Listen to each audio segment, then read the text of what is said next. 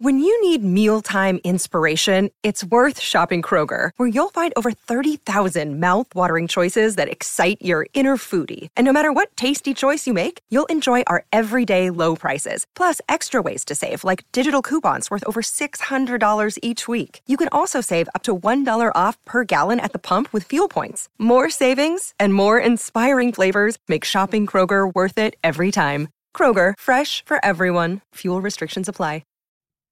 What's going on, you guys? Welcome back to the Neighborhood Podcast. I'm one of the hosts of the podcast. My name's Kevin Valentin. And I'm the other host of the podcast. My name is Kyle Dabro. Kev, it's good, my guy. What's popping? Just a normal Wednesday. We're recording a day early. Thankfully, my partner was off. It is my girlfriend and I's 4-year anniversary, so shout out to my baby. 4 years down, forever to go. I know normally she doesn't like the shout-outs on the podcast because she thinks it's weird, but, today is a big occasion. 4 years down the road, it's just kind of crazy that life's going by that quickly. We got a whole-ass dog together, but she don't live here yet, so I'm putting you on the spot. It's going to get there. We're going to be there, but, we're recording early, so we got some plans this weekend. I took the rest of the weekend off, got to get some stuff done, but, again, happy that you're off today, and we're flexible enough to get this done a day early. Oh, yeah, for sure, and, obviously, I got to throw out a little bit of congratulations to my guy and his girl being able to make 4 years. It's off to a good start, and hopefully it leads to a little bit more than just 4 years. So hell yeah, shit. Churchill and I share the same anniversary. I know. It's hilarious. And yeah, and he and Amber, they just tied the knot. What, like a couple months ago? Yeah. So it's crazy how time flies, bro. So 4 years. Ryan, I'm trying to be like you when I grow up, bro. I tell you what, though, that'll be you. That'll be you and her potentially in that position. Hopefully it works out that way sooner rather than later. Shit, but, I ain't dating her to hang out. I'll tell you that much. Exactly. But no, I know we're recording a day early, but Kev, I know we got a lot to talk about because we got an action-packed week 15. We also have some OBJ news as well. So, ready to dive into these topics? Oh, but of course, we've got a packed agenda for you guys, and with us recording a day early, we actually get to cover the full premise of the Thursday night game before it even happens, so that's exactly where we're going to start off today. First step is going to be the 49ers and Seahawks, the battle for the NFC West. Obviously, San Fran is 9-4, Seattle is 7-6. At one point, we thought Seattle was going to run away with the division. Now it's looking like San Francisco is about to do the complete opposite and take the division away from them. So we'll see how that game goes on. If the Seahawks want to win this division title, should I say, they have to win this game. This is absolutely must win for them.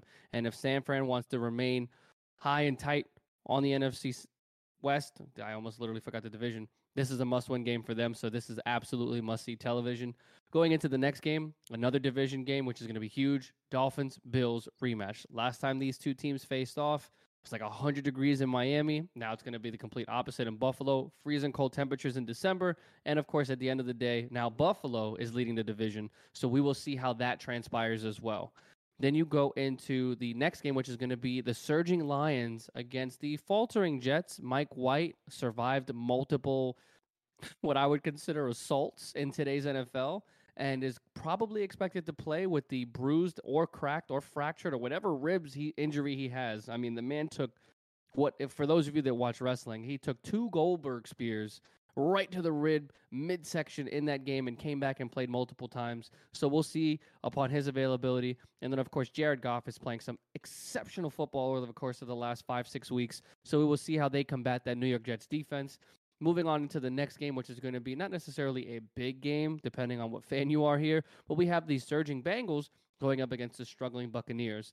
The Bucs got embarrassed last week against the 49ers, losing 35-7, and the Bengals beat Cleveland last week in a division matchup, improving their record to 9-4. So then, of course, Cincinnati's trying to once again take control of the AFC North, but Baltimore won last week, so they are also of the same record, and Baltimore has the tiebreaker who beat Cincinnati a couple months back. So the Bengals need to win to try to collapse, or should I say collect that division title. And then the Buccaneers, they're still winning their division as well, so we will see how that transpires in the NFC South. But for them, this is a must-win game because they have to at some point take control of winning that division if they somehow do, because Carolina is right on their heels as well. So we'll kind of see how that transpires as the rest of the season goes.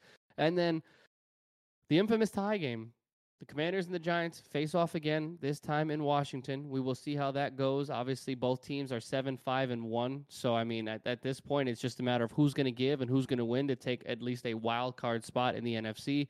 We know that the NFC East is probably going to go to either the Cowboys or the Eagles. So, the Giants and Commanders are strictly competing for a spot in the playoff. At least I hope that they are, because at this point, if they're not, I don't know what it is that they're doing. But the Taylor Heineke is looking to bounce back after the bye week. And, of course, the Giants are looking to rebound after that embarrassing blowout against Philly. So we have plenty of games to cover. And then we're going to talk about Odell Beckham Jr. So Odell Beckham was rumored to be ready and cleared by the December timeline, in terms of he was medically cleared by the end of November, but he was looking to sign for somewhat in December to play the final 4 to 5 weeks of the season. Then he was on the shop, I want to say last week, and he had stated that he didn't want to play in the regular season. He only wanted to play in the postseason. And then when he had his meeting with the Cowboys, Jerry Jones revealed that they feared that he wasn't going to be ready until sometime in January, which means that he wasn't going to be able to play in the regular season anyway. So it's looking like Odell Beckham's camp is their word is looking to be a little bit inconsistent, to say the least. So I'm just trying to figure out what's going on here. Kyle and I have some opinions, because obviously the Cowboys end up signing T.Y. Hilton. And then, of course, at the end of the day, the Bills, who were also interested, end up bringing Cole Beasley out of retirement. So it's like, was it because of the injury report? Was it because of what he said on the shop? Either way, Odell Beckham Jr. seems to be in question in terms of his character and, some of the things he's been saying. Nevertheless, we got a jam-packed agenda for you guys, so let's just dive right into it. Kyle, man, this 49ers Seahawks game is about to be crazy. Yeah, because this is essentially going to dictate who's going to pretty much take control of the NFC West at this point. And just to give you guys a quick recap of where both teams stand right now, you've got the 49ers who are coming off a phenomenal win at home, destroying the Bucs, winning by the score of 35-7. It was an absolute runaway of a game. Brock Purdy in his first NFL start. Kev, I don't think you could have had a better NFL start compared to what he just had.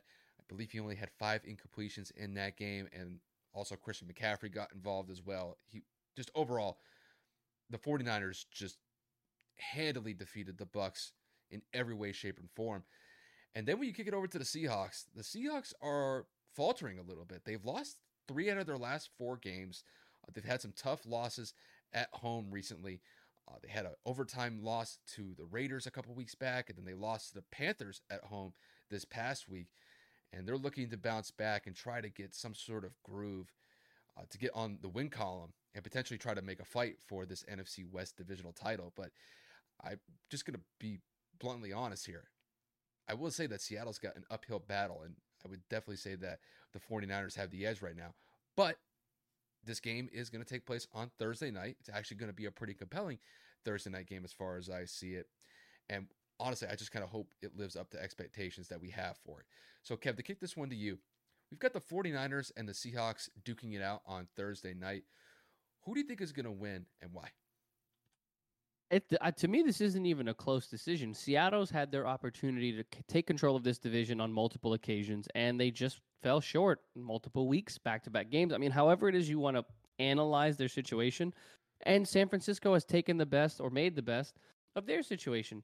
So you go and you look at it, 9-4, 7-6, record speaks for itself.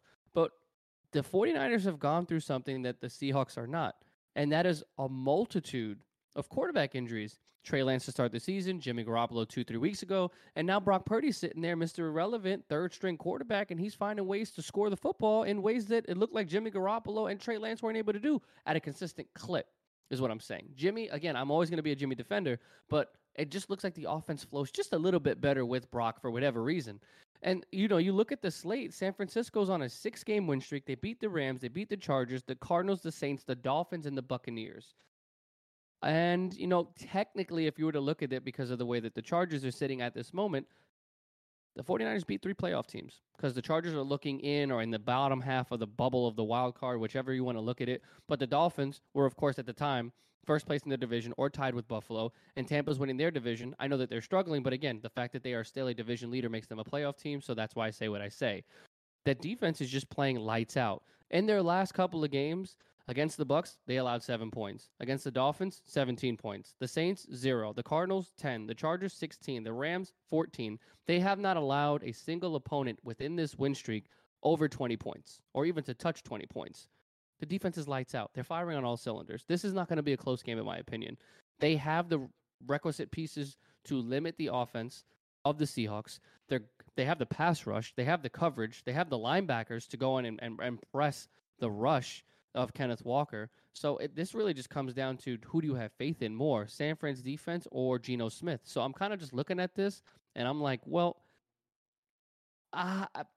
I want to give the Seahawks credit. I mean, they've been playing solid football this season. They have combat all the doubters, all the naysayers. Geno Smith is coming, trying to, create a campaign to get a vote for the Comeback player of the year. Comeback player of the year. I'm sitting here having a complete brain fart. And then Kenneth Walker is trying to prove everybody wrong that, he wasn't going to be able to shoulder the load as probably one of the better backs to come out of this draft class. And, of course, DK Metcalf, Tyler Lockett, and that offense is looking to prove Russell Wilson wrong to say we were going to be able to do this without you. So I think that they are out to prove people wrong as opposed to the 49ers are just sitting here trying to say we're not letting this go. I got San Fran by 10 points here, and I'm just going to say again, I think with the league's best defense, with how Brock Purdy is playing with this offense and how it's humming, even though they don't have Debo, Ayuk is playing heavy. His usage will go up. George Kittle will receive more targets. And, of course, Christian McCaffrey, when healthy, has proven time and time again he is a top back in this league. Last week proved it. And against a Seattle defense that's been struggling the last couple of weeks, I would 100% say that he has probably a very big game going for 125 to almost 150. I got the San Francisco 49ers moving on to 10-4. Kev, I'm in full agreement with you on this one. And it mostly has to do with the fact that I just have so much faith in that 49ers defense based on what you just outlined. They've been phenomenal in this win streak. And granted, I do believe that Seattle will give that 49ers defense a little bit of a tougher challenge than what the Bucs were able to present last week. But I'm still of the mindset that 49ers defense can maintain that Seattle offense led by Geno Smith to maybe 10 to 17 points the way that I see this game transpiring. And, looking at this game just a little bit more specifically, I think there's actually some aspects that favor San Francisco, despite the fact that you have Brock Purdy as your third string quarterback and their offense to a larger extent. When I look at Seattle last week, their defense gave up over 200 rushing yards on the ground to Carolina. And Carolina, granted, they're a sub-500 team, but they're still fighting for a divisional spot in the NFC South to get that top spot in that division. And I'll say this, Carolina did a really decent job running the ball effectively. And to me, it was one of the biggest deciders from that game against Seattle last week. And then you kick it to the 49ers. The 49ers have a great rushing attack. The 49ers consistently over the last, I'd say 4 to 5 years, have had a great ground game. Granted, there have been some injuries in that department over the last couple of years. But when you got Christian McCaffrey in that backfield, and he could be utilized for so many different purposes, running the football, being used in a screen game, he can run wheel routes. I'm of the mindset that Christian McCaffrey is set to have a big day against that Seattle defense. And then on top of that, if you look at Brock Purdy and how he played his first start last week against the Bucs, that's a pretty good start. And the Bucs don't really have that bad of a defense. They have a solid defense on that side of the ball. And I thought that Brock was able to move the ball up and down effectively against Tampa. And when I look at Seattle, Seattle's defense is shaky at best. And they gave up a bunch of points to Carolina last week. And there's a very good chance, knowing how solid that the 49ers offense has been just as far as effectiveness goes for the last couple of weeks, there's a good chance that the 49ers could put up somewhere around 20 to 27 points.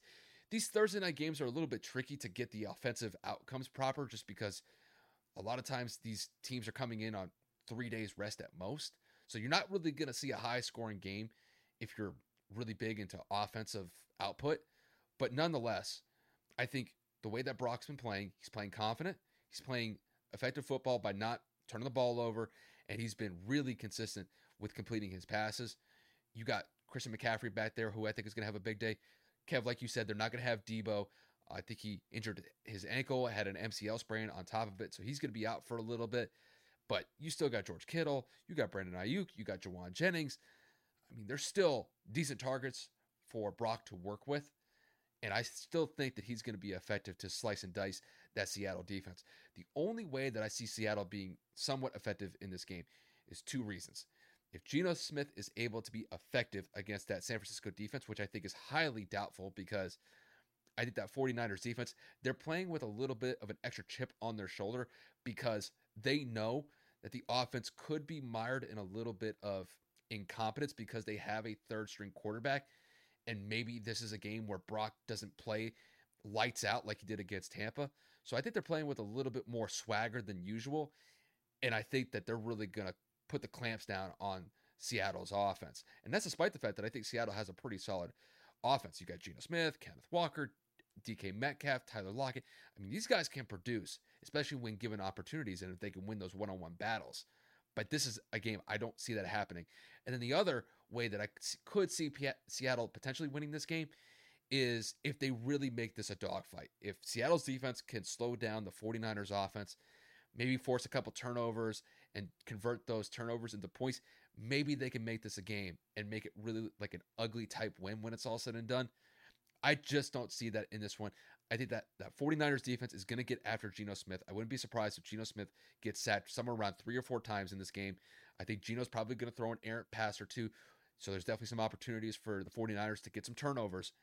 And I think if Brock is able to just be viable like he was against Tampa, viable is kind of disrespectful. He was more than that. He was great as far as I saw it.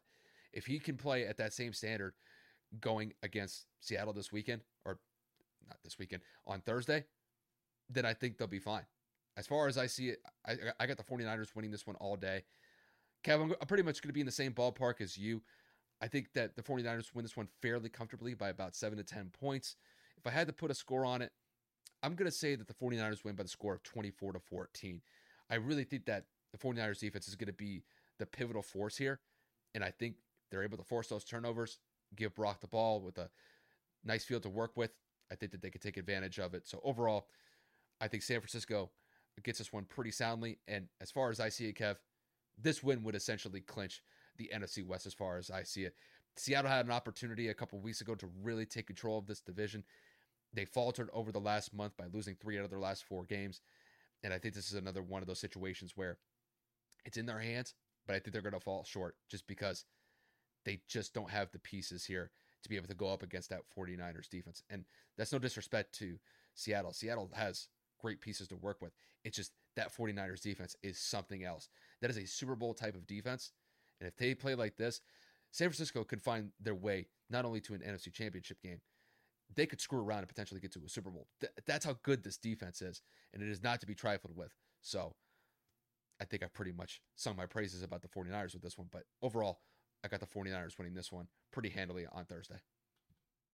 Yeah, I mean, I don't really have much to rebuttal. That defense is ridiculous. It's swarming. It's aggressive. It's fast. It's quick off the ball. Coverage has been great. So, kudos to, D'Amico Ryans, a former NFL player, big-time linebacker, to take the reins of this defense and just make it great again. I'm not to say that it hasn't been good over the past couple of seasons, but with injuries, personnel changes, there has been a lot left to say about this defense, and it looks like he's revitalized them to just kind of like wake up and say like, yo, do y'all realize who you are? Mm-hmm. Because on paper, at every position, they have stars. So it's not surprising that they are this good. And, as the season progresses, this is what you expect from a defense like this, to be running on all cylinders. Injuries are going to happen no matter what, but they're getting healthy at the right time. And I think that just speaks volume again to the coaching staff, getting them ready and prepared for these moments. Yeah, I think D'Amico Ryans is probably going to be someone that's going to be going after a head coaching job this offseason, because I think he's definitely earned that praise at this point. Whether he gets it or not, we'll see. But based on how effective this 49ers defense has been, I think that he'd be a good candidate if there's some open head coaching vacancies that would probably open up probably towards the end of the year. So who knows, Kev? Maybe the Colts move on from Jeff Saturday. Maybe D'Amico Ryans potentially gets that head coaching spot. Don't do that. Leave me alone. I have to suffer enough in silence. Leave me alone. I'm just saying that could potentially be one particular head coaching vacancy. I'm just going to leave it at that. But I mean, overall, I think the 49ers got this one wrapped up. I agree. I just don't see how Seattle can win this game outside of the 2 scenarios I had it with their defense locking down Brock Purdy and the 49ers offense. And somehow you have Seattle's defense. Well, you have Seattle's offense going up against that 49ers defense, which I just don't see happening. I think that 49ers defense is just too good to work with. And like you said, in that win streak, they haven't given up over 20 points, and they've gone up against better offenses in this stretch. I think it's going to be a pretty easy case with the 49ers in this one. But I will say, Kev, they got to play the game, and we have been known to miss on our picks. So yeah, I'm just saying, like, anything can happen. But I think any given Sunday, bro. This is a Thursday. Oh, true. You ain't wrong. Any given NFL game, whatever. Bro, I wouldn't have been surprised if I said in that segment this weekend instead of tomorrow, because I completely forgot that it's a Thursday game. But oh well, if I make a mistake here or there, it is what it is. It happens. But this game, speaking of mistakes, we got a quarterback who's been making a little bit more mistakes than he has compared to a large portion of this season, and that was Tua Tagovailoa. And he's going to be a point of focus in this next game that we're going to cover. We got the Dolphins going up against the Bills on Saturday night. This is going to be a Saturday night game that's going to take place at 8:15. This is going to be a primetime game. And I will say, just from a divisional aspect, this is going to be one of the best AFC East matchups that we'll have for the rest of the season.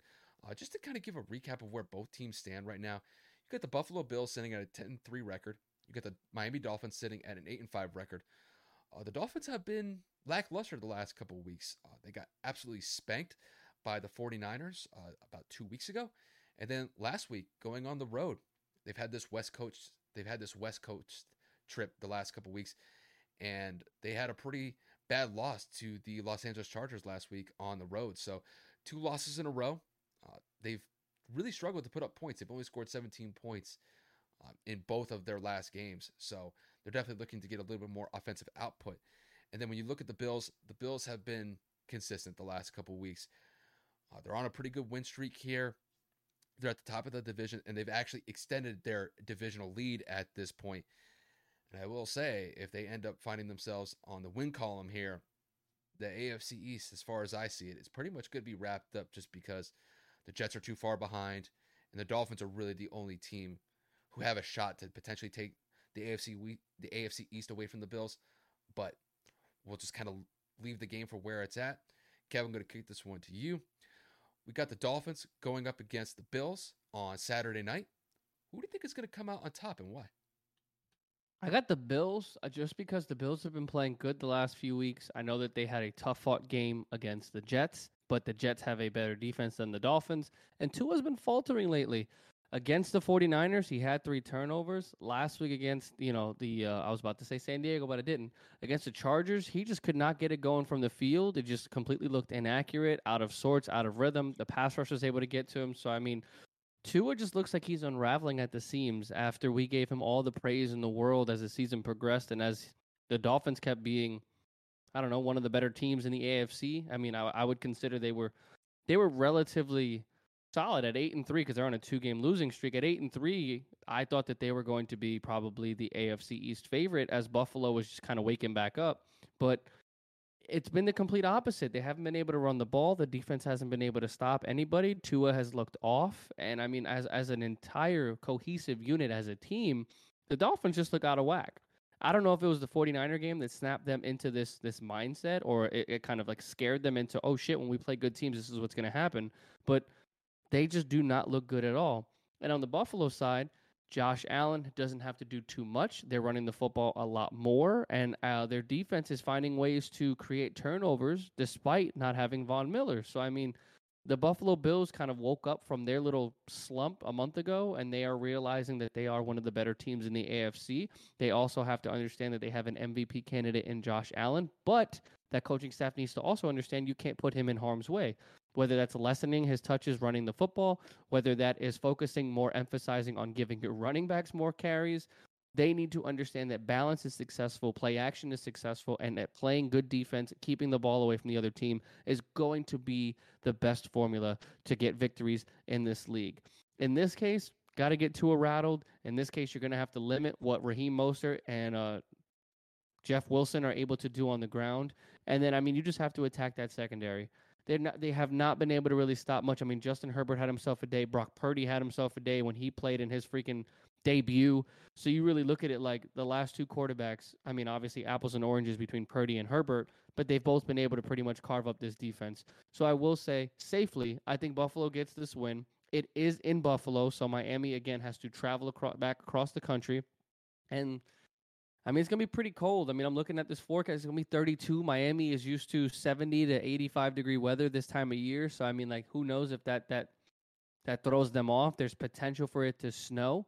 So we will see what happens. But overall, I got Buffalo winning down the stretch. I mean, it is hard to win in Buffalo in December and January as the season progresses. So I think that is going to be a huge favor to why I have Buffalo winning by the score of maybe, I don't know. I'm thinking maybe 31-24, something like that, 31-21, some random score like that. I think Buffalo gets a couple of field goals to make this an awkward score, but I do agree, or excuse me, I do believe that Buffalo comes out and becomes 11-3 at the end of this game. I agree with you, Kev. The only thing I probably disagree is the score. I actually think it's going to be a smaller scoring total for both teams simply just because, like you outlined, it is potentially going to snow on Saturday. I think Buffalo's expected to get like somewhere around 2 to 4 inches of snow. I mean, temperature-wise, it's not going to be frigid. It's not going to be like 5 degrees, 6 degrees outside. So, there may be a potential for more passing in this game since it is going to be kind of like in the high 20s and low 30s. It's a lot better than single digits, I'll tell you that. But overall, I have too much faith in what the Bills have been doing recently. And when it comes to the Dolphins, Kev, they've been faltering. When I look at Tua over the last 2 weeks in particular, he's been flustered. And that's honestly kind of putting it in a mild manner here.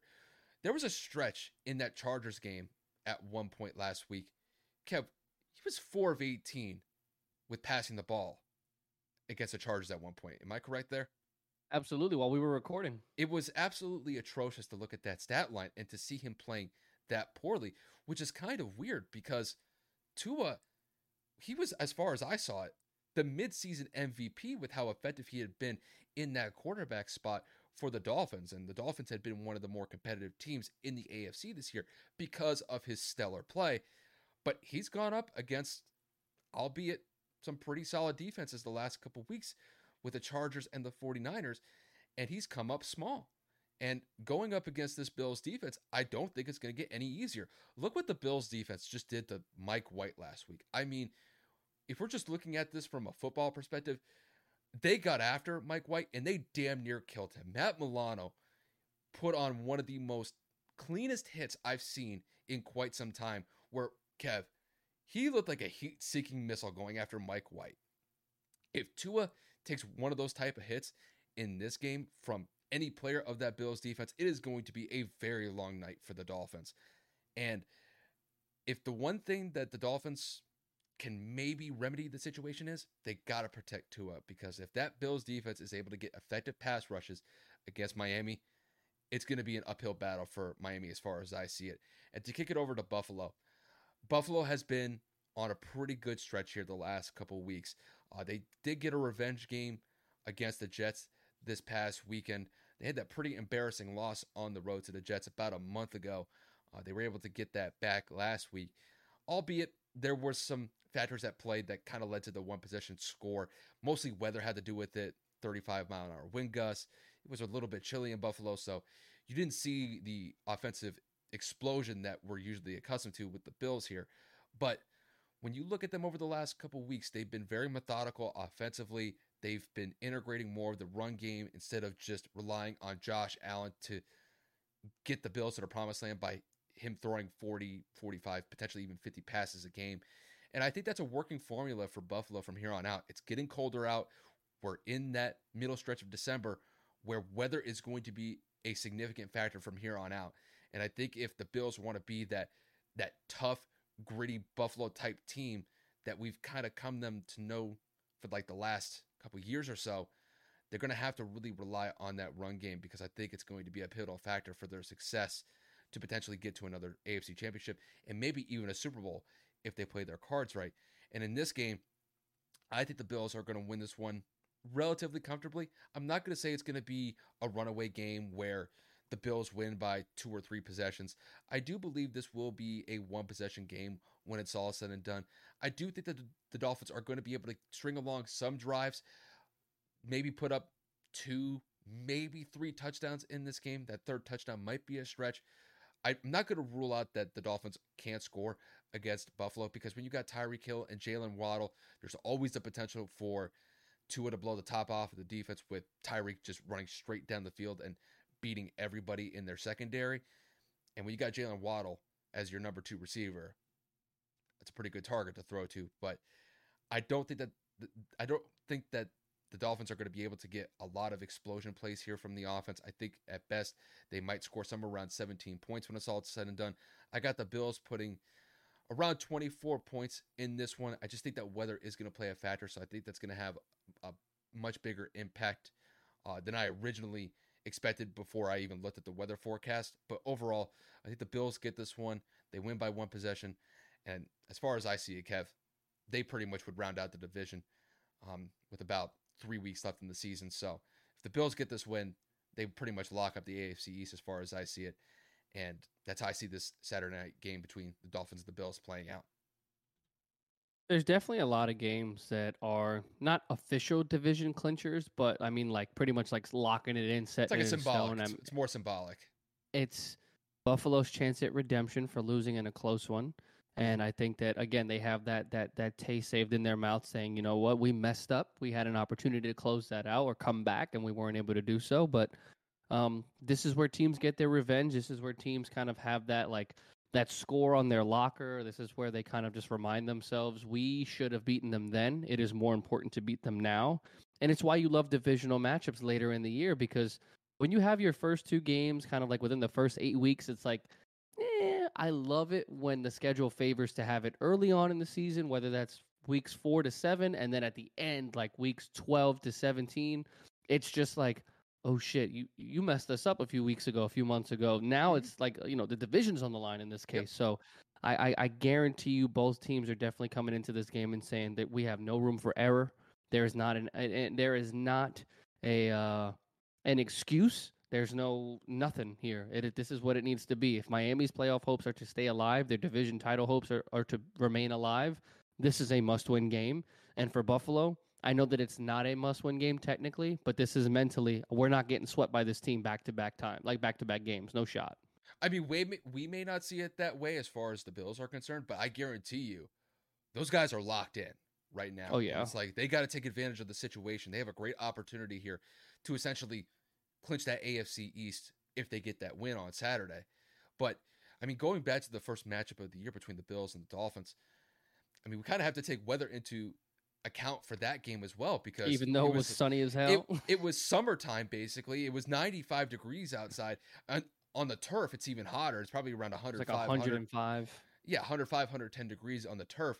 And by the end of the game, I know the Dolphins won that one, but at that point, it was really just an attrition battle, because when the clock hit zeros, both teams, I mean, just from a personnel perspective, they just dropped to the floor because they were just utterly exhausted. Guys were cramping up, and it wasn't just Buffalo players cramping up. It was Dolphins players cramping up. So, granted, that was early in the season, and granted, the Dolphins got the win in that one, but I think the weather, just with the heat in that game, played a huge factor. And I think with this one, it's going to be the antithesis as far as the heat. This is going to be the cold. It's going to be the snow. I think this game is going to get a little bit gutter. It's going to be a little bit grimy. And I just favor Buffalo, since they're used to that type of weather anyway. Miami's not. I think they have the advantage in this one. And Kev, I think the one thing that we've always honed in on with Buffalo, they have to run the ball more effectively. This is one of those games where weather's going to be a factor. This may not be the game where you have Josh Allen go out there and throw the ball 40, 45 times, but maybe you get probably 25 to 30 running attempts. I think this is a 100%. Great opportunity for him. It's just, will they do that? Because as far as I see it, if they're able to form and establish that well-rounded offense with Josh Allen throwing the ball when he needs to and the run game working effectively, that team's going to be unstoppable, because that defense is just as good as any top defense in the NFL. The only one I'd say is probably a little bit better is San Francisco, but the Bills' defense is no slouch by any stretch of the imagination. Absolutely not. So I think this game is going to be a good one. I think it's going to be competitive, but I think the Bills get this one in a relatively close one. After this, we've got the Lions and the Jets game. Kev, I may have screwed up the order in the way that we were going to kick each game to each other, so I apologize if I kicked you the last two. You're fine. Hey, it's all good. I will happily provide you with this one, if you don't mind. Go right ahead. Floor is yours, bud. So Detroit, a team we have talked about over the course of the last few weeks, surging a game away from being 500, playoff hope still alive. And we're talking about the New York Jets, who were competing for an AFC East title just basically a month ago. And now they have faltered their last few games, and they're 7-6. Both teams fighting for their own respective differences. Detroit's fighting to get to 500. New York is trying to stay above 500 and still compete in this division. So, I mean, I feel like this is going to be the battle of two organizations looking to change the narrative that they've had over the course of the last decade, if not more. So, Kyle, between this game, between the Jets and the Lions, who do you have coming out on top and why? I'm going to go with the Lions on this one. They've been the more consistent team. And granted, they do have to go on the road to New York to play the Jets. But I think they have the pieces to be able to pull off this road win and get to a 500 record. When I look at the Lions over the last couple of weeks, Kev, they're one of the best teams just within like the last 5 to 6 weeks. Granted, I know there are better teams out there with better records. But as far as offensively is concerned, with the production that the Lions have been able to establish with Jared Goff as a quarterback, they've been extremely effective. They just came off of one of their biggest wins this season, beating the Vikings fairly handily. And granted, those are one of those divisional games. It can go either way. The Lions know the Vikings pretty well, but the way that they beat them was pretty sound. And it's really one of the first time that I think the Vikings have been humbled this year, outside of maybe the Eagles game that took place on a Monday night earlier in the season. And I think that momentum that the Lions have at their back, I think that's going to carry them here. And I think the one thing that we have to look forward to with the Lions, there's one component of the defense that I want to focus on here. They were able to get 2 fumbles off of the Vikings last week. And that's something that I think is going to be absolutely pivotal here for the Lions. If the Lions can be able to force turnovers against this Jets offense, I think that's going to be critical. And the one issue that popped up with the Jets going up against the Bills last week was the Jets had some fumbles. And they had, I think, one fumble in particular from one of the running backs at one of the most inopportune times in the fourth quarter when they were driving to either get into the red zone or they were already in the red zone.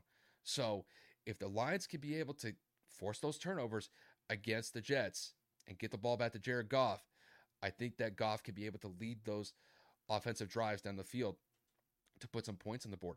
And not only that, I think the Lions have a really solid cast of targets to be able to throw to here. Obviously, you got Amon-Ra St. Brown, who's been one of the biggest productive receivers that we've seen for Detroit all year. They've got DJ Chark. They've got Jameson Williams, who's their rookie wide receiver who just came from Alabama this past draft. He got his first touchdown last week. And it just seems as if overall the Lions offense is running and gunning. They're putting up 25, 30 points consistently. And I think that they're in prime position to get this win here.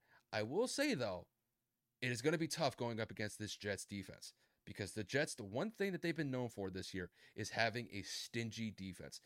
And granted, there have been some games that they've lost this year, but it has not been because of the defense. The defense has largely kept them in these close losses that they've suffered. And last week was one of them. They only gave up 20 points to the Bills last week. And the Jets offense was only able to put up 12 points in the process. And that's really been the biggest issue with the Jets this year, is that their offense, while it is young and there's potential and promise with them, there have been times where they've just fallen short and they can't produce to put up 20 to 25 points consistently. And the one thing that I have to focus on with the Jets here, can they protect Mike White? Because Mike White basically took a heat-seeking missile from Matt Milano last week, one of the linebackers from the Bills, cracked a couple of his ribs, had to end up going to the hospital after the game to potentially deal with some internal injuries sustained in that game. And I think that's going to be a huge point of emphasis when it comes to the coaching staff with the Jets, Robert Saleh especially. You're not going to be able to win if you can't protect your quarterback. So that's one focus for the Jets. Also, I would like to see if they can run the ball effectively. I know they had some fumble issues last week with their running back department, but I don't think that they should lose hope and just solely rely on Mike White to get them this win by passing the ball 30 to 45 times. I think they have a pretty solid attack as far as just a well-rounded performance from both their running game and their passing game. And I do believe that if the Jets are going to win this game, it is going to be a balanced attack between Mike White and the running back core as far as I see it. But I just don't see the Jets being able to put up enough points against the Lions here. The Lions have a good offense to work with here. And until they prove me otherwise, the Lions are going to be in prime position to win this game as far as I see it. There's a scenario where I do see the Jets winning, and it would be that defense locking down Jared Goff, forcing him into some turnovers, and then the Jets turning those turnovers into points. But I have too much faith in the Lions offense right now, and the Jets would have to prove me otherwise for me to change my mind on this one. So overall, I've got the Lions winning this one. I do think this is going to be a competitive game. I don't think that either team is going to run away with this one. I think the Lions win this one in a one-possession game. I'm going to say the Lions win this one by the score of 28-24. I think it's going to be a 4-point game when it's all said and done. But when it comes down to the end of it, I got Jared Goff making the plays that need to be made for the Lions to get this win.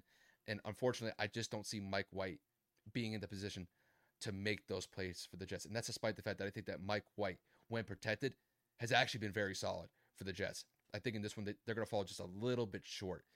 And, with the way I have it outlined, the Lions are going to be 500, and they could very much be in play for a wild card spot in the NFC.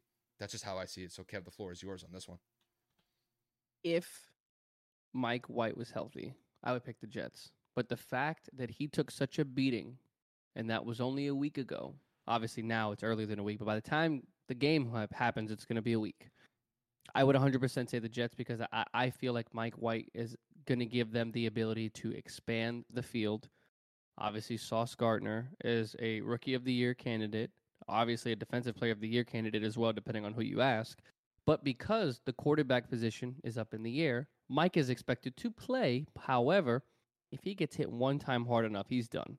Either that's an immediate visit to the hospital again, or the Jets are going to just have him on the sideline for a while, maybe even shut him down for the year, because we're talking about multiple rib injuries, again, depending on what the actual doctors said within internal injuries. I don't even know if he should be playing this week. And if Zach Wilson comes in, I have no faith in him to do anything. So again, because of the injury to Mike White, because of Detroit being hot, I'm going to go with the Lions and Jared Goff's exceptional play. However, I will say that they're going to have to lean more on DeAndre Swift and Jamal Williams because of the secondary of New York. Although they were not able to really slow down Justin Jefferson, although they were not necessarily able to slow down Stephon Diggs, I think, once again, because of the fact that they can spread the ball out to Reynolds, Amon-Ra St. Brown, and then, of course, Jameson, who just came off of injury in his rookie year, I think that gives them too many options to throw the football. Jared Goff has been playing with confidence. He has been playing with poise, and I think that with him actually stepping up to prove the haters wrong, along with Dan Campbell and that coaching staff pushing him and motivating him, because let's not forget, he was tossed to the side by LA the second they had an opportunity to get Matthew Stafford. And look at Matthew Stafford now, injured, and the Lions have a better record than the Rams this season. So, who's really winning? I mean, obviously the Rams won the Super Bowl last year, but I'm talking about in terms of better quarterback play as the seasons have progressed. Jared Goff looks exceptionally well. And, I mean, he looks absolutely incredible. 22 touchdowns to 7 interceptions. That is a great touchdown-to-interception ratio. And aside from that, the offense is playing at an exceptional rate, while at the same time the defense is playing at a phenomenal pace, whether that's taking the ball away, pressuring the quarterback, or just creating turnovers. So, I'm going to go with Detroit. I agree with Kyle completely on the score. It's going to be a tight one. 28-24 seems completely reasonable to me. I know New York is going to be home, so I will give the fact that New York is going to be home, which is why I will give the margin of victory to be 3-4 points. If they were in Detroit, this may be not a blowout, but I think this would be anywhere from a 7 to 10 point game, because I think those Detroit fans are starting to get rowdy at the right time. But I got Detroit moving to 500 finally, and unfortunately that also means the Jets will fall to 7-7, being 500 as well. It's gonna be a fun game, though. I think this is one of those games. I think this is one of those games where there may not be a lot of hype, just because it's the Lions and the Jets, and maybe just if you're just a casual fan, this isn't really a game that's gonna knock your socks off. But I will say, the way that Jared Goff's been playing the last month or so, he's been extremely effective. And that Detroit Lions offense, they've been very balanced. Their run game with DeAndre Swift and Jamal Williams, it's been very solid. I mean, I had Jamal Williams on my fantasy team the last month or so, and there were multiple games where he was putting 2-3 rushing touchdowns a game. And then on top of that, you got Amon-Ra St. Brown, you got Jameson Williams, who's back in the fold. You got DJ Chark. Like, they got some solid targets to be able to throw to. And I think really when it comes to the Lions' success this year, it's really been predicated on what their offense has been. When it comes to the Jets have been just, Kev, I don't really know how to describe this. Like, the Jets have been up here, then they've been down here. They've been up here, then down here. Like, they're riding the emotional roller coaster. Exactly. Like, it's like good week, bad week, good week, bad week. Yeah, because, I mean, they started off fine, and then everything went to hell in a handbasket after that Patriot game where Zach Wilson made his comments about, was he responsible for that loss? And sure enough, you got Mike White who came in and did what he needed to do. But I'm just saying, the Lions, I think they got the pieces here to get this done, go on the road and potentially get this win. But the Jets need this one. The Jets have been faltering the last couple of weeks, and I think if they were to lose this one, I mean, they would fall back to a 500 record. I mean, they got to keep pace with the rest of these AFC teams that are potentially getting a wild card spot. And as it's laid out right now, the Patriots have the tiebreaker over the Jets. So if the playoffs were to end right now, or the playoffs were to start right now, Patriots would be in, the Jets would be out. So Jets really got to be on their A game here. They got to be on their P's and Q's if they're going to try to get to an 8-6 record. Just because I think at this point, they're going to need that just to keep pace with the Patriots in their own division. And not only that, you got the Chargers to contend with as well in the AFC West. So there's a lot of moving pieces here, and the Jets have their tight race for the playoff, bro. Tight race. Yeah, and these last couple of weeks are going to dictate who's going to get into that wild card spot and who isn't. But I'm not going to say rule out the Jets yet. I'm not going to say rule them out because I know the Patriots got a really brutal stretch at the end of the year. I think the Patriots got to play the Bengals, the Bills, and the Dolphins to close out the year. That's going to be a very tough stretch. So it's tough. There's an opportunity for teams like the Chargers and the Jets to possibly get that last wild card spot. But they got to play up to snuff, bro. They got to. So, dude, indeed they do. So after this, we got the Bengals and the Tampa Bay Bucks game. So, Kev, I got plenty to say about this one, bro. Oh, no, don't worry. I got you with the lob. Just make sure you finish at the rim. Dude, we got my boy Joseph going against your boy Tom. Battle of battle of the freaking quarterbacks right here, because we all know that Tom Brady, 45 years old, still playing at a crazy rate. However, the Buccaneers have not been able to show it with injuries, struggles at the offensive line, defensive ineptitudes. I mean, you name it, the Buccaneers have just been through it this year, and they were embarrassed last week. So I think that they are looking to rebound from an absolute shit show last week. And then the Bengals, they're riding high. 4 or 5 game win streak right now. Joe Burrow's playing at an MVP level. And then, of course, they are looking to secure, once again, their division, as we mentioned earlier, competing with the Ravens. So in this matchup, Joe Burrow versus Tom Brady, who do you got and why? Okay, I'm going to go with your boy. I'm going to go with Joe Burrow in this one. I've got no faith in Tom right now. And that's no slight against how he's played the last couple of weeks. It's just offensively, the Bucs have been a dumpster fire this year. They struggled to even score 20 points. And when you look at the last game that they just played against the 49ers, Kev, it was 35-0 at one point. They were getting blown out. And I understand that the Bucs offensive line has had their issues. Tom hasn't been as good this year compared to years past. But I just have no faith in this Bucs offense to be able to score enough points to get this win. It's one thing if you're scoring 20, 25 points and you're falling short in that regard. Kev, they can't even get out of the teens. I mean, some games they can't even crack out of the single digits when it comes to their offensive point totals. And until they put more points on the board and they start stringing along some drives where they're not just settling for field goals, they're actually scoring touchdowns, the Bucs are going to be a subpar or mediocre team as far as I see it. And with them going up against the Bengals are one of the hottest teams in the AFC right now, and you could even say in the NFL to a larger extent. I mean, Joe Burrow, they had a nice bounce back win against the Browns last week, simply just because in the first matchup that the Bengals played against the Browns earlier this year, the Browns smacked them. The Bengals gave up 30 plus points in that game. Jacoby Brissett looked amazing in that game, and Joe Burrow and that Bengals offense couldn't get anything going. But really, since that loss, the Bengals have turned it up a notch. They've beaten some great teams along the way. They had their biggest win a couple of weeks ago against KC in a really close battle. But when you can knock off Patrick Mahomes and the Chiefs, that just really kind of goes to show how effective they've been the last couple weeks. And going up against the Bucs in this one, I think they have plenty of opportunities to get some points on the board, simply just because I think that Bucs defense is going to spend too much time out there on the field because the Bucs offense isn't going to be able to get third down conversions to string some drives along. And I will say, when it comes to the Bengals defense, I think they're going to be able to effectively lock down this Bucs offense to around 10 to 14 points, because the Bucs have just shown me time and time again they cannot be trusted to get 20 points plus. And I understand they got the GOAT. I understand they got Mike Evans, Chris Godwin, and some other pretty solid receivers. You could also add in Julio Jones there as well. But I think the Bengals could hold them to teen-digit numbers. And I think as long as Joe Burrow doesn't turn the ball over and gives Tom Brady ample opportunities to cash in off of those turnovers, I think the Bengals win this one fairly comfortably.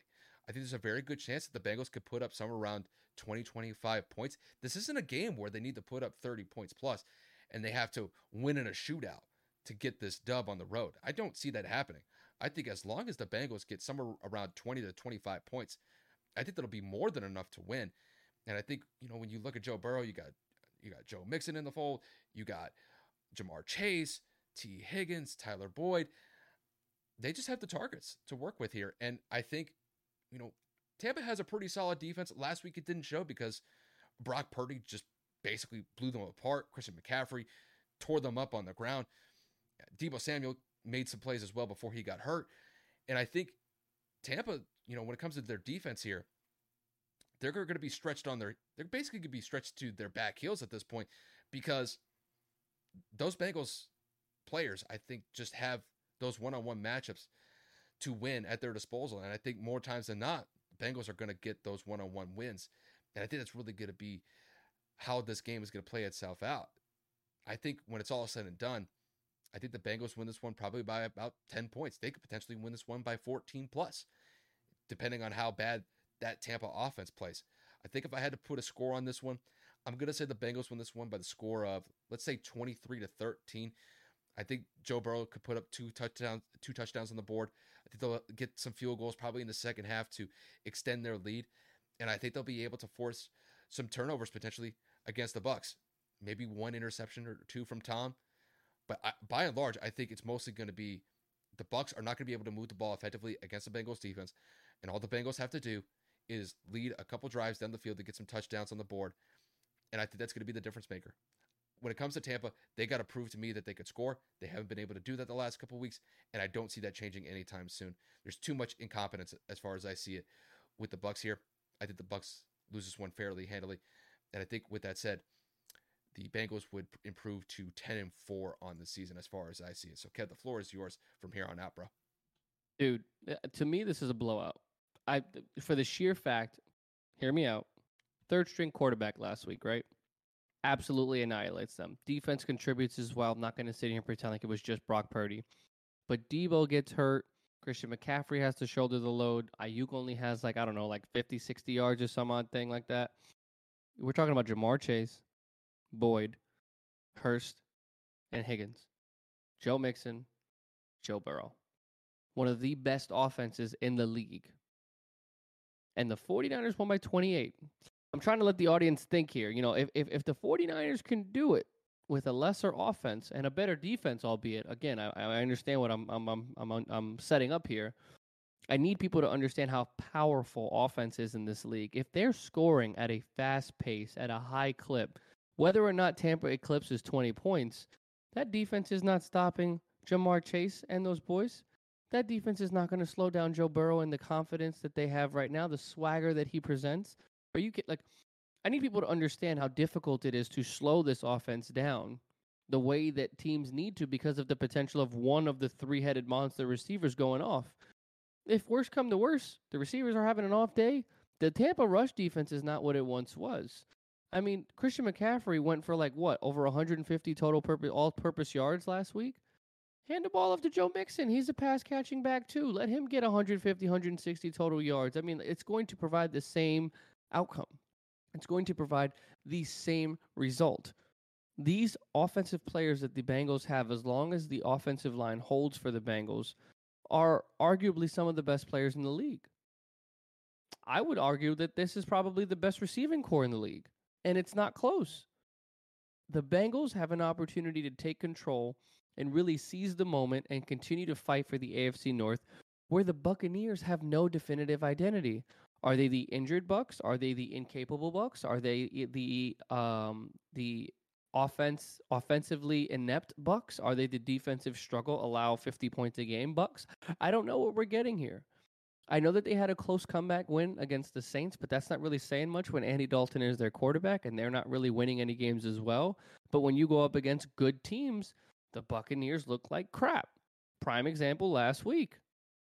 I don't necessarily know how people can make this a closer game than what we're kind of interpreting here, but I got the Bengals by like 14 points, bro. Realistically, if this were to get out of hand by the third quarter, maybe even before halftime, I would not be surprised.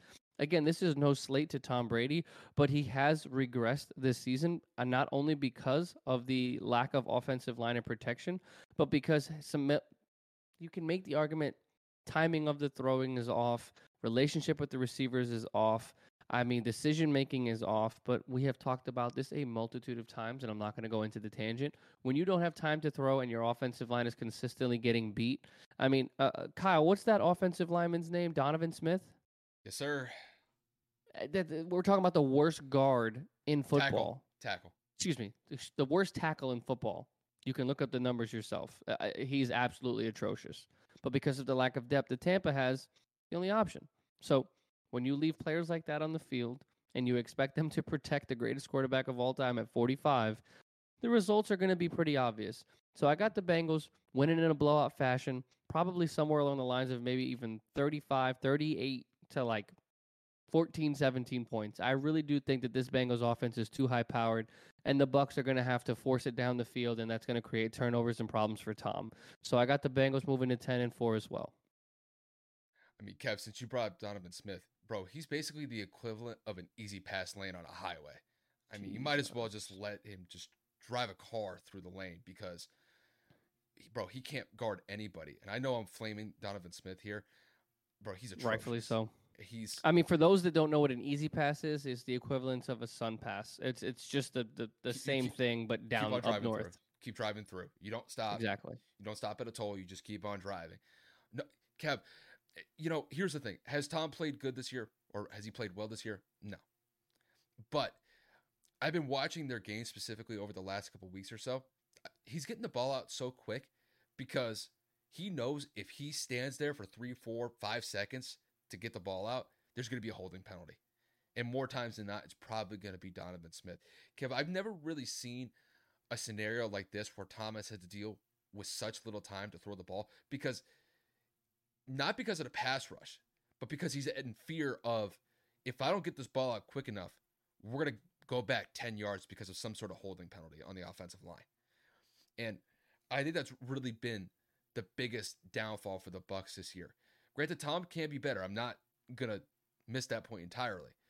But when you look specifically at why a lot of these receivers are running 4, 5, 6 yard routes, it's because the offensive line can't protect anybody. And really, like when you look at the offensive line this year compared to last year, there was so much change on that offensive line this past offseason. And then when you have Ryan Jensen out for the year, he's essentially the captain of that offensive line. You could tell that they miss his presence. Not only that, they lost Tristan Wirfs has been out of the lineup here and there. Alex Kappa is playing with I think he's playing with the Bengals right now. So he gets to actually run it back against his former team. And then Ali Marpet retired this past offseason. So they've really had a changing of the guard on the offensive line this year. I think it's had a detrimental effect for the Bucs as a whole. And Brady is justifiably frustrated. I was actually watching a clip of him this past weekend. I mean, granted, they were going to lose that game just because the 49ers are nice. But he's on the sideline trying to rally something for that I saw team. that clip today while I was at Miller's. Like, it was just like him getting everybody, we're not giving up. You want to give up? Do you want to stop fighting? I saw that. And you could look at the coaching staff. They're not doing anything as far as putting some sort of emotion or energy into the team on the sideline. Yeah, they look like they're just showing up, going through the motions, and they'll just live with the results. It's a bad look on Todd Bowles, bro. I can't even front. I'm not saying this has anything to do with that, but I mean, this is not the same team that Bruce Arians led last year, albeit they have not had the same success when it comes to keeping people healthy. But in prime examples like that, where Tom Brady has to basically wake the entire 53-man roster up by himself at age 45, I would say that's not good if your coaches aren't ripping into you after the performances that they were putting out over the past couple of weeks. So I agree with you completely. It's a bad look on Tampa overall for sure. Yeah, and the thing is, I think it's very easy just to assume that this is a clear sign of Tom Brady regressing, basically like he's falling off the cliff. I still don't see that. I think this is mostly just internal issues offensively with the offensive line, the timing issues not being there because the whole offense, I think, Kevin, it feels like the whole offense is being compressed because they have very limited time to work with because this is a night and day difference from last year. Tom threw 40-plus touchdowns last year. And you're going to tell me 1 year is going to make the difference? I highly doubt it. I think, by and large, this is just a consequence of the major shift on the offensive line. So, and, guys dealing with injuries, getting dinged up left and right. I mean, that just kind of comes with the territory. But, no, the Bucs they're in trouble. And there's no guarantee they're going to win the NFC South. Hell no. Not the way. Bro, Carolina's out here competing. What are they, 5-9, 5-8, whatever the hell their record is? Bro, it's ridiculous. They were supposed to be tanking for Bryce Young. They're doing the opposite. And they smashed the Bucs in the first matchup this year. Facts. At home. So, Bucs definitely got to play up to snuff here because there's, like I said, they're potentially at risk of not even making the playoffs if they play their cards right, bro. Or they don't play their cards right, I should say. But with that said, we are going to round out the last game that we're going to cover for Week 15. It's very sad that we're already at Week 15, Kev. I know we're only 3 weeks away from the end of the regular season, but man, I just can't believe it just flies this fast. I know we could have said this at the top of the episode, but it's like it just you don't want to talk about it. I know, but at the end of the regular season comes the playoffs, and we'll be giddy as hell for that. Yes, sir. But before we close out the games here, the last one we're going to go over is going to be an NFC East battle that has some huge playoff implications as far as I see it. We've got the New York Giants and the Washington Commanders running it back for the second time this season. The first time these two teams met, we had the Giants and the Commanders tie. Can't believe I'm actually saying they tied in the first matchup. I believe the score was 20-20 when the game came to an end. And as of right now, both teams stand at a 7-5-1 record. This game takes place in Washington, and I will say both of these teams need a win to just get one leg up on the competition and potentially fight for an NFC wild card spot when the playoffs roll around. So this game has major implications as far as I see it. So, Kev, to kick this one to you, we've got the Giants and the Commanders going at it in an absolutely pivotal NFC East battle this weekend. Who do you think is going to come out on top and why? I have to go with the Commanders. As much as I want to pick the Giants, man, I try to give them the benefit of the doubt week in and week out because that is the home team. But let's remember the Giants started off 6-1 this year. Their record currently is 7-5-1. You can do the math yourself. That is not good over the last, 6 weeks of the season? They do not look like they're firing on all cylinders. They look inept on offense at certain times. Their defense gives up big plays over the top certain way. I mean, when they're on the field as much as they are because the offense isn't able to keep the ball. I mean, like anything else, aside from their pass rush, they're just going to continue to falter. Daniel Jones has regressed as the season has progressed. And obviously, as the Giants play from behind in some of these games, Saquon Barkley's efficiency is going to drop down. His total yards are going to drop down. And his, obviously his ability to play the running back with him already being hindered with a shoulder injury that he suffered a couple weeks back, if not a couple months back against Green Bay. It's just not a good look for the Giants, man. They're also a team that has been riddled with injuries at multiple positions, whether that's the defensive line, offensive line, the wide receiver core, the secondary, you name it. The Giants have pretty much suffered every injury that you possibly could at every position outside of the quarterback. Knock on wood for Daniel Jones, not trying to bring any bad juju. But, I mean, Daniel Jones has 12 touchdowns and 4 interceptions, and we're going into Week 15. That is less than 1 touchdown per week. That is absolutely atrocious. We know that Daniel Jones provides a different level of offense when he is able to escape or design, or there is design runs for him with his legs.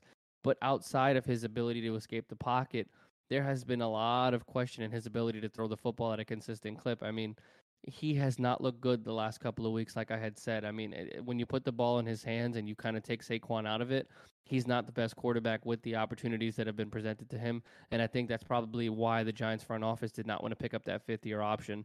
But if he doesn't play well, obviously like anything else, if the quarterback doesn't play well, the team doesn't do good. But when Daniel Jones is most successful, it is when he is throwing anywhere from 200 to 250 with over 75 yards on the ground. Saquon's going to have over 80 to 100 yards, and the defense is able to pressure the quarterback and create turnovers. If that does not happen, I think that the Commanders could 100% run away with this. Taylor Heinicke has been playing good. Terry McLaurin's been playing good. Curtis Samuel, Brian Robinson. I mean, you name it.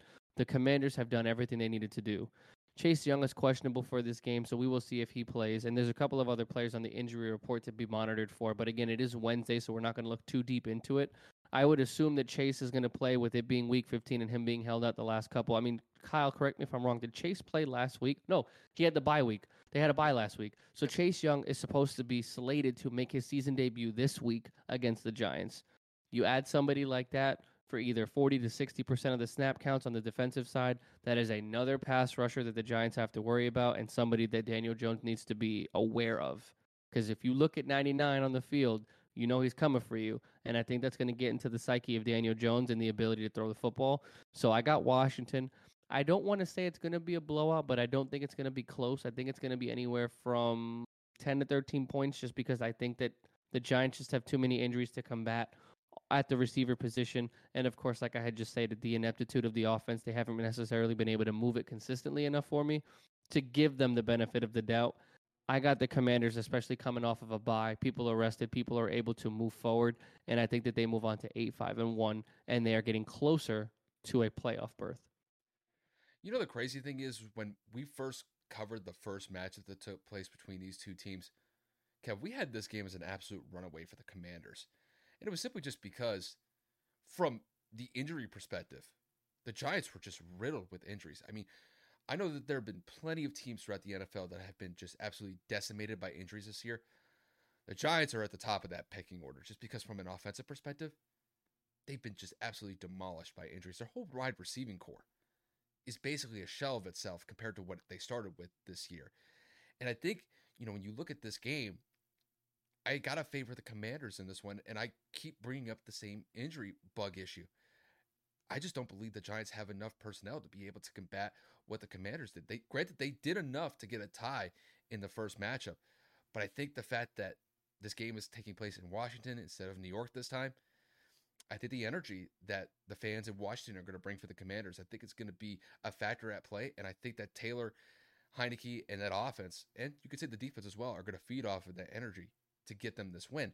And this is an absolutely pivotal game for both teams here because as far as I see it, whoever really wins this game, they dictate their path towards potentially getting an NFC wild card spot because, you know, when you look at the rest of the NFC, when it comes to even their own division, one of these teams at the top, either the Cowboys or the Eagles, are going to get the division, but the team that finishes in second is going to get a wild card spot.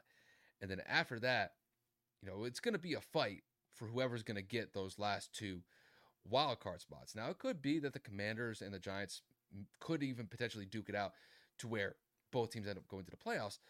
But based on where both teams stand right now, I don't have faith that the Giants are going to be able to make the playoffs simply just because their offensive effectiveness has gone down because of the injuries. Saquon is not as effective because of the injuries, like Kevin had just stated. And I think when you're going up against a defense like the Commanders, who have really been solid, I'd say over the last month or so, I just don't believe that Daniel Jones is going to be able to put the plays together for that Giants offense to put up enough points on the board to get them this win. Granted, it was enough to get them a tie last time, but they're going to need more than that because they can't settle for another tie. And then to kick it over to the Commanders, Kev, I'm with you. I think that Taylor's going to be able to lead this offense to put up enough points on the board. Not saying he goes out there and throws for 300 to 350 yards passing. Looks like Patrick Mahomes out there. They don't even need that. But if they can get relatively consistent passing from him, if he completes somewhere around 60 to 70% of his passes, doesn't turn the ball over, and is able to effectively hit his targets throughout the game, I think that's all they need. And also, they do have a solid run game to work with. You got Brian Robinson in the backfield. I think, you know, you tie those factors in offensively, they're going to be able to put up points on the board. I will say, though, there's one thing that I have to focus on with Washington, and that's if they can get past this Giants defense. This Giants defense, give them credit. They had to make the Commanders earn that last touchdown drive in the first matchup because the Giants were winning late in that game against the Commanders in the first matchup. It was Taylor Heineke and the Commanders offense that actually tied the game with a late touchdown in the fourth quarter that eventually sent it into overtime. If the Giants were able to win this game, it would really be on the backs of their defense. Their defense has really been the pivotal piece to their success this year because a lot of these games that they've won, they've been one-possession games, and they've been games where the offense has only put up somewhere around 17 to 23 points. It's really been the defense that has stepped up and limited opposing offenses to pedestrian performances. And I think if the Giants were to win this game, they'd have to force some turnovers off of Taylor Heineke, and then Daniel Jones and the offense would have to, I would say, try to manage some sort of points from it. But I think points are going to come at a premium in this game just because I think both defenses are going to play up to snuff in this one. But I got the Commanders in this one. Like I said, I think the energy that the home crowd is going to bring is going to be a factor. I think the whole team is going to feed off of that. And I think just the overall energy they bring into this game, on top of what they have schematically based on what the coaches have in the playbook this week, I think the Commanders win this one in a relatively close game. I don't have this as a runaway game. I still believe the Giants are going to make this close because of what their defense has been able to do time and time again this year. So as far as I see the score being, I'm going to say the Commanders win this one by the score of 23-17. I don't think it's going to be that much different based off of what we saw in the first game between these two teams. But like I said, I think the Commanders have the edge at home, and I think they'll be able to do just enough against this Giants defense to put up enough points on the board. And I think their defense will slow down Daniel Jones and the offense enough to where I think they'll limit them to about 17 points. But I got the Commanders winning this one. They would improve to 8-5-1 on the season. And at that point, their path to the playoffs is entirely in their hands. And how they want to dictate the outcome is going to be based on how they play the last couple weeks from here. But that's how I have this game playing out. It kind of sucks that we're sitting here talking about the last couple of games being dictated based off of injury, based off of kind of like what they've had to go through offensively, defensively, whatever the case may be. And it's like, damn, if, you always want teams to be healthy so they can kind of go at each other at their fullest capacity. And with this division being as competitive as it has been over the course of this season, you want them to, give it their all. But it's just so difficult when you talk about the Giants because they've, like I said in my points, and in my analysis, they've been hurt at every position. I know we talked about Tampa. They had a couple of secondary issues. They had a couple of offensive line issues. But for the most part, they've been relatively healthy outside of that. And like a couple of banged up receivers like Julio and Godwin. But they've been back. Their secondary has been dinged up from time to time. But it hasn't been season-ending injuries for Tampa's secondary. They've been like maybe out 1 or 2 weeks. They've been able to come back from those injuries. When it comes to the Giants, though, the Giants have not had that type of, what I would say, luck. Or fortune, yeah, exactly. Wan'Dale Robinson out for the year. I mean, Kenny Galladay. Xavier McKinnon broke his hand. What was it? Snowmobiling or something like that, or whatever. I think Javon Thibodeau has been in and out of the lineup. He's one of their rookies that they drafted. Javon Thibodeau, yeah. He's been in and out. So it's just. So is their offensive lineman. It's just been nuts. Yeah, bro. And honestly, I give Brian Dable a lot of credit just for being able to stabilize the team enough to put them in a position where we're halfway through December, and there's still a chance that they can make the playoffs. But it's just like when it comes to injuries, bro. I mean, it's the extent and the significance of these injuries that have just put the Giants in a tailspin the last couple of weeks. Like you said, they started off the season 6-1. And I would say that Brian Dable was up for Coach of the Year based on the first half of the season. But even coaches know if you just don't have the pieces out there because of injuries, you got to mitigate it as best as you can, but you're never going to be able to slow it down. You're never going to be able to stop it. So I think the idea of, seeing these teams at full potential power, I mean, at this point in the season, it's just not going to happen because it doesn't matter which team you're on. In some way, shape, or form, a lot of these guys are dinged up. Nobody's necessarily truly 100%. I mean, I actually have that from personal experience as well. But overall, it's really just try to mitigate the injuries as best as you can. And if you don't have the pieces out there to run it, hey, it's next man up. You got to be able to step up and make the plays. So I think when it comes to the Giants, that's their mentality. It's going to be next man up, and they got to be able to make those plays. They got to make it when it counts. So, Facts. but I think, with the Giants, it's going to be an uphill battle for them. So, and I know they're the home team for you, representing New York, but I got Washington in this one, bro. Yeah, I agree. And I mean, we're talking about the Giants. It's kind of like a perfect segue into the conversation that we're going to close it out with. And that is going to be the drama and news circling around Odell Beckham Jr. Kyle, I know that you had read a report just before we started recording, so I will let you lead with that just so we have the most recent information to kind of go off of. So if you could just give me that just little blurb. Yeah, so we're going to talk a little bit about the Odell Beckham news. We're going to make a quick update on his status. I was reading an ESPN article Wednesday afternoon, and it was highlighting where Jerry Jones stands on Odell Beckham at this point. He was asked by a couple of reporters about whether or not that the Dallas Cowboys were going to make a move on Odell, and he said he didn't really want to get into it, but he did say stand by, just based on potentially making a decision. And there have been reports circulating that the Cowboys are going to make a decision sooner rather than later when it comes to potentially signing Odell Beckham or not. And when it comes to the Cowboys, just to kind of point this out, they did sign a veteran wide receiver, T.Y. Hilton. Obviously, he's been best known for his tenure with the Indianapolis Colts, but they're going to kick the tires on T.Y. Hilton.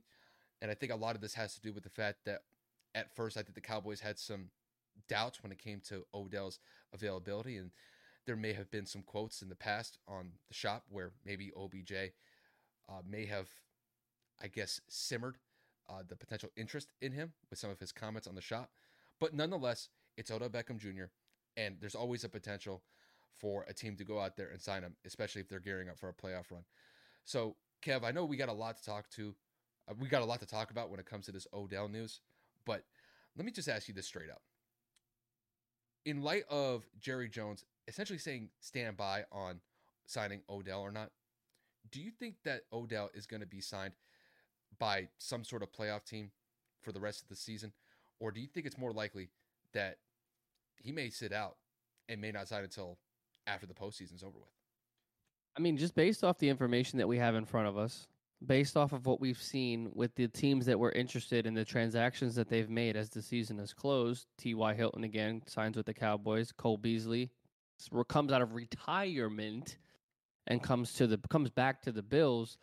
I mean, I don't necessarily know what I'm supposed to feel here. Odell Beckham was on the shop, a show that LeBron James has on HBO Max or HBO, whatever the hell the company is. And, they're talking to him about, not to ask your definitive decision or, we're not trying to get an answer out of you, but, do you have an answer in mind? And what are your thoughts on playing for the rest of the season? And again, I'm paraphrasing, but he basically had stated, I could play in the regular season, but for what? I started my career and I had such a bad playoff performance. The biggest thing I wanted to do when I went to LA was to break that narrative, and I did. And everybody saw what I could do in the playoffs. And he goes, that's when I shine brightest. That's what I want to do. I want to prove that hate wrong again. And how I interpreted that was, I'm too good to play for the regular season. Whether you sign with the Cowboys, the Bills, the Giants, the Texans, there are multiple people in that receiving room that are busting their ass just to be on this team, and practice squad players that are competing every single day just to be noticed and kept. And you think that you are too good to play the regular season while teams are fighting for playoff berths. Like, I'm not saying that Dallas is going to lose a playoff berth, but nobody's clinched other than the Eagles. If you go to the Giants, you think you're just not going to help them, and if they make it by the skin of their teeth, you're just going to take reps away from receivers that have been giving it their all year. Same goes for the Cowboys. Same goes for the Bills. Like, what are we talking about here? We're not talking about Odell in New York after the crazy catch against Dallas on Monday night. We're not talking about Odell when he got drafted out of LSU and the hype that he had with his capabilities, with his vertical leap, his ability to catch one-handed. I mean, his route running, you name it. We're talking about Odell after 2 ACL surgeries and a broken ankle surgery. We're talking about Odell coming off of his second injury to the same leg. We're talking about Odell Beckham, who is just not the same player that we all know. And if I'm a multi-billion-dollar franchise that is looking to make an investment in a player to help my organization and team compete for a championship, but then he goes and makes public statements like that to basically look like he's too good to come back, I don't want to sign him. And I think the actions of these organizations in signing elsewhere goes to show that's exactly what they plan on doing. I think Jerry is playing devil's advocate because we don't know what Ty is going to be able to provide over there. He hasn't played all year, and last year he was injury ridden with the Colts. That's just his unfortunate MO as he got older. It's just that's what he's known for, which is just injuries. If Ty gets hurt in those 4 games or 5 games, whatever's left in the season, of course, I'm sitting here drawing a blank. We're going into week 15. There's got to be 3 games left, right, Kyle? Well, there would be 4 games going into this week, but after 15, this week, 16, 17, 18? There'd be 3 games left after this week. Okay, so I'm just thinking if Ty unfortunately would have kicked the tires like Kyle said, and he gets hurt, then I see them going after Odell because they don't have an option. But if Ty plays relatively well or just plays consistent, I don't see why they would sign another receiver, which is another mouth to feed, another ego to feed, and of course that's going to deal with the the off the field drama. Well, how do you feel about what Jerry said? Now that you're a part of this organization, are you ready to play? Oh, well, we heard what you said on the shop. Are you going to give this team an opportunity? Blah, blah, blah, blah, blah, blah, blah. So Odell at this point, to me, should just can it, shut up, and work out for teams as he gets healthier, because apparently he's not technically even ready, according to the Cowboys reports when they worked him out. I would just say Odell needs to sit back and shut up and just kind of just work out after the season. I really believe that he put his foot in his mouth and he ruined his opportunity to compete again. And again, just because he sits out this season doesn't necessarily mean that teams are going to be immediately interested. He wants commitment. He wants money. He wants long-term. After what you just said, I really don't know if I would, if I'm a competing team in the NFL, I don't know if I want somebody like that in my locker room, honestly. I really don't. I think it kind of depends on the circumstances here. And the way that I see it is, obviously, I know Odell wants to get a long-term deal settled. But maybe this is one of those scenarios where, look, you may have to put that to the side for right now, and you may have to go out there and potentially prove it to a team that could sign you for a postseason run.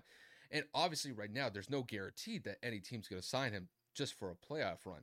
I think they definitely want to see what he could provide throughout the regular season. I mean, what's left of it, there's not that many games left. But nonetheless, if somebody's going to make an investment on him, they have to see what he's capable of going into the playoffs. Because, I mean, if you were just to sign somebody off the street like Odell for a playoff run and you haven't seen what he can do in the last couple weeks of the season, man, you're taking a big gamble that could work against you, even if you are a high-end playoff caliber team.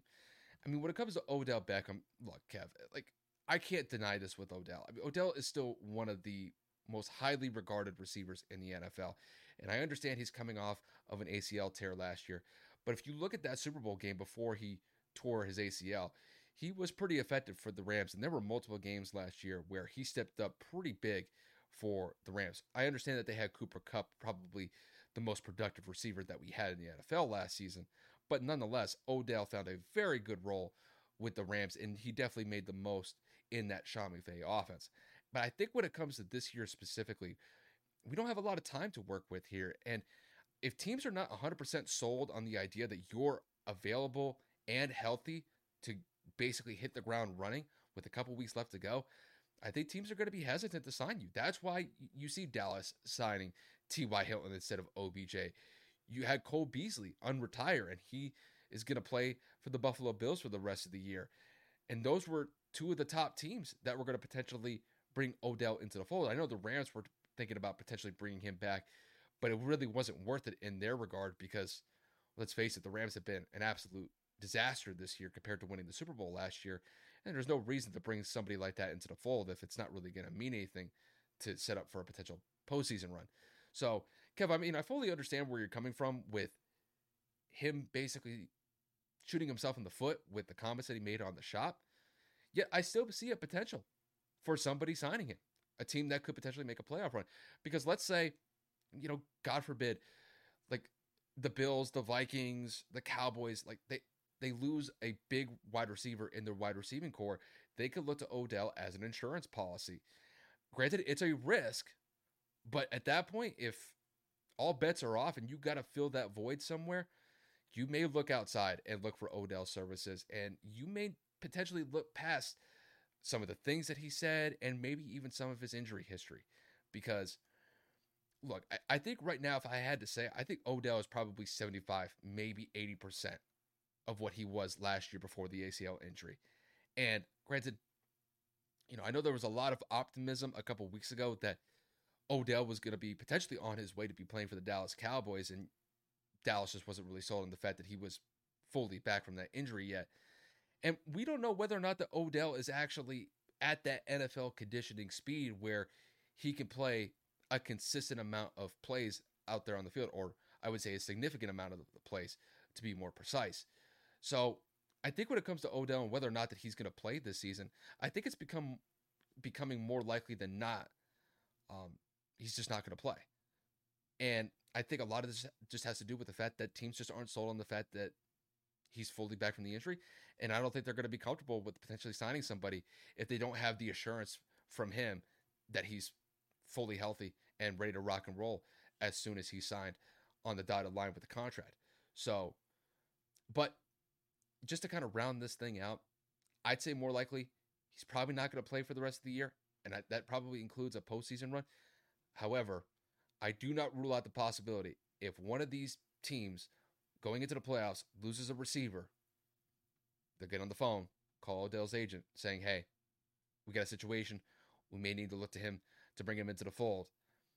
I mean, at that point, Odell would have to put to the side about potentially doing this for a long-term deal. He'd have to go out there and earn it once again. But I think that's one of the only scenarios that I see him coming back on the field this year. It would basically be a backup option or an insurance policy if somebody were to go down for one of these teams that are going into the playoffs. It's the only way I see him coming back this year.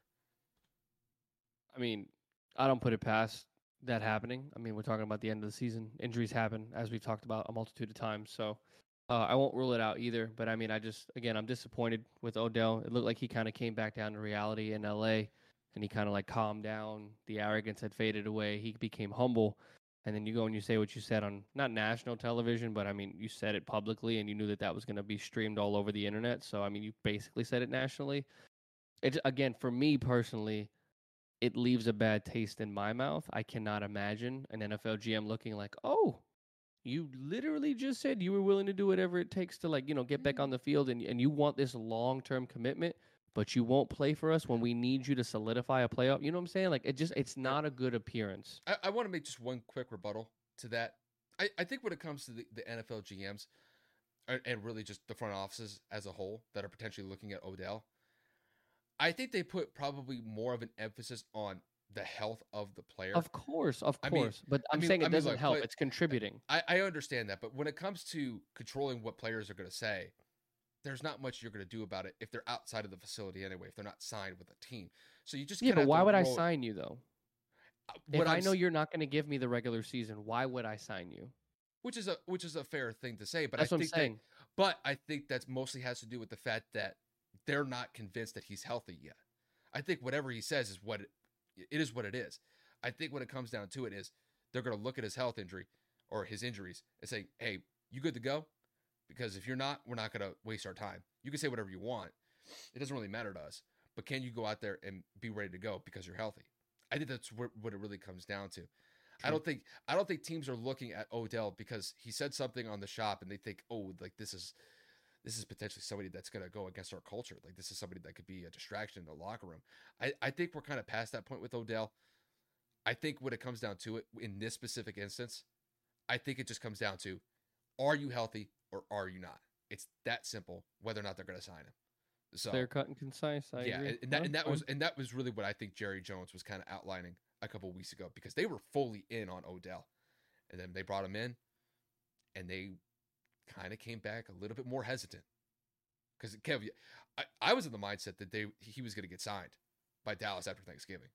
We put out a YouTube video about that where we even put in the title, he's going to be a Cowboy after Thanksgiving. Didn't work out that way. So, but time will tell. And Kev, you never know. Some wide receiver goes down. It's the NFL. Some wide receiver goes down. I'm telling you, Odell's going to be getting calls if that were to happen. I think everybody I agree. knows that. No. If an injury happens, he will definitely get phone calls and he will get interest again, because it's going to be out of desperation, not because they want him. But we'll see how that kind of transpires. But I mean, overall, that's going to wrap it up tonight. Again, we are recording a day early out of the flexibility of my partner. So, take our predictions with a grain of salt. Injury reports will not go final until Friday evening, if not Saturday. So we're making this off of what we have in front of us. And at the end of the day, we're just doing what we can to provide content for you guys as consistently as we can.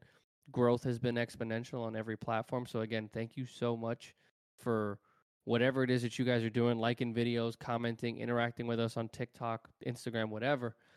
We are just eternally grateful for the success that we've had this year alone. I mean, it's just been absolutely incredible. And I'm not going to speak for Kyle here, but I'm blown away with how many people are just interested in what we have to say. Just two random guys talking shit about football, which is what we do no matter what every day.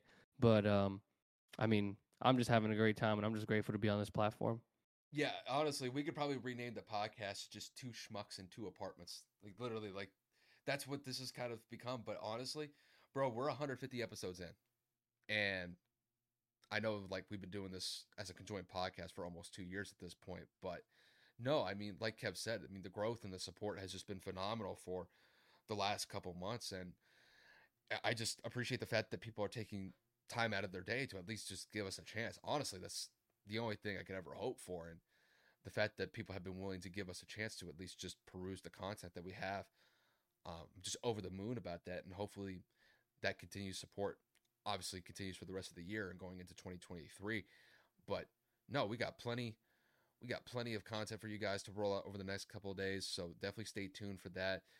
150 episodes, my guys. So almost halfway to 200. Well, actually, we're more than halfway to 200, but only 50 more to go until 200. So we definitely locking and loading. So I know the 2022 is coming to an end, but I think we're setting up for a pretty solid 2023, if you know what I mean.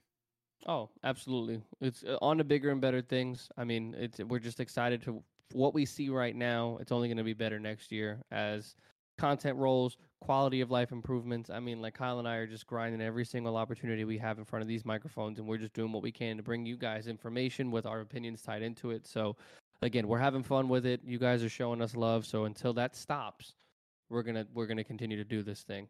But again, to kind of just round things out, thank you guys for the support. Again, no matter where that comes from, and we will see you guys again Sunday. I can't believe it's already, literally, we're talking about Christmas being next week, so we will see you guys again Sunday. Yes, sir. Take it easy, you guys. Welcome to Transforming 45, the podcast that celebrates the incredible power of passionate voices. I'm your host, Lisa Boat. Join me in conversation with heart-led humans who share their deeply personal stories of transformation. Transforming 45 is here to uplift, connect, and remind you that it's never too late to write your next chapter. So get ready to be inspired, empowered, and transformed. Join me in this community where through powerful storytelling, we heal and reclaim our inherent magic. Electricast. Introducing the Deep Leadership Podcast. Leadership is a people business. That's the philosophy of your podcast host, John Rennie. As a former submarine officer who spent 22 years leading businesses in corporate America before starting his own manufacturing business, he knows that leadership matters. Deep Leadership is real-world, actionable leadership advice from John and his expert guests. Become a leader worth following. Subscribe today. Electricast.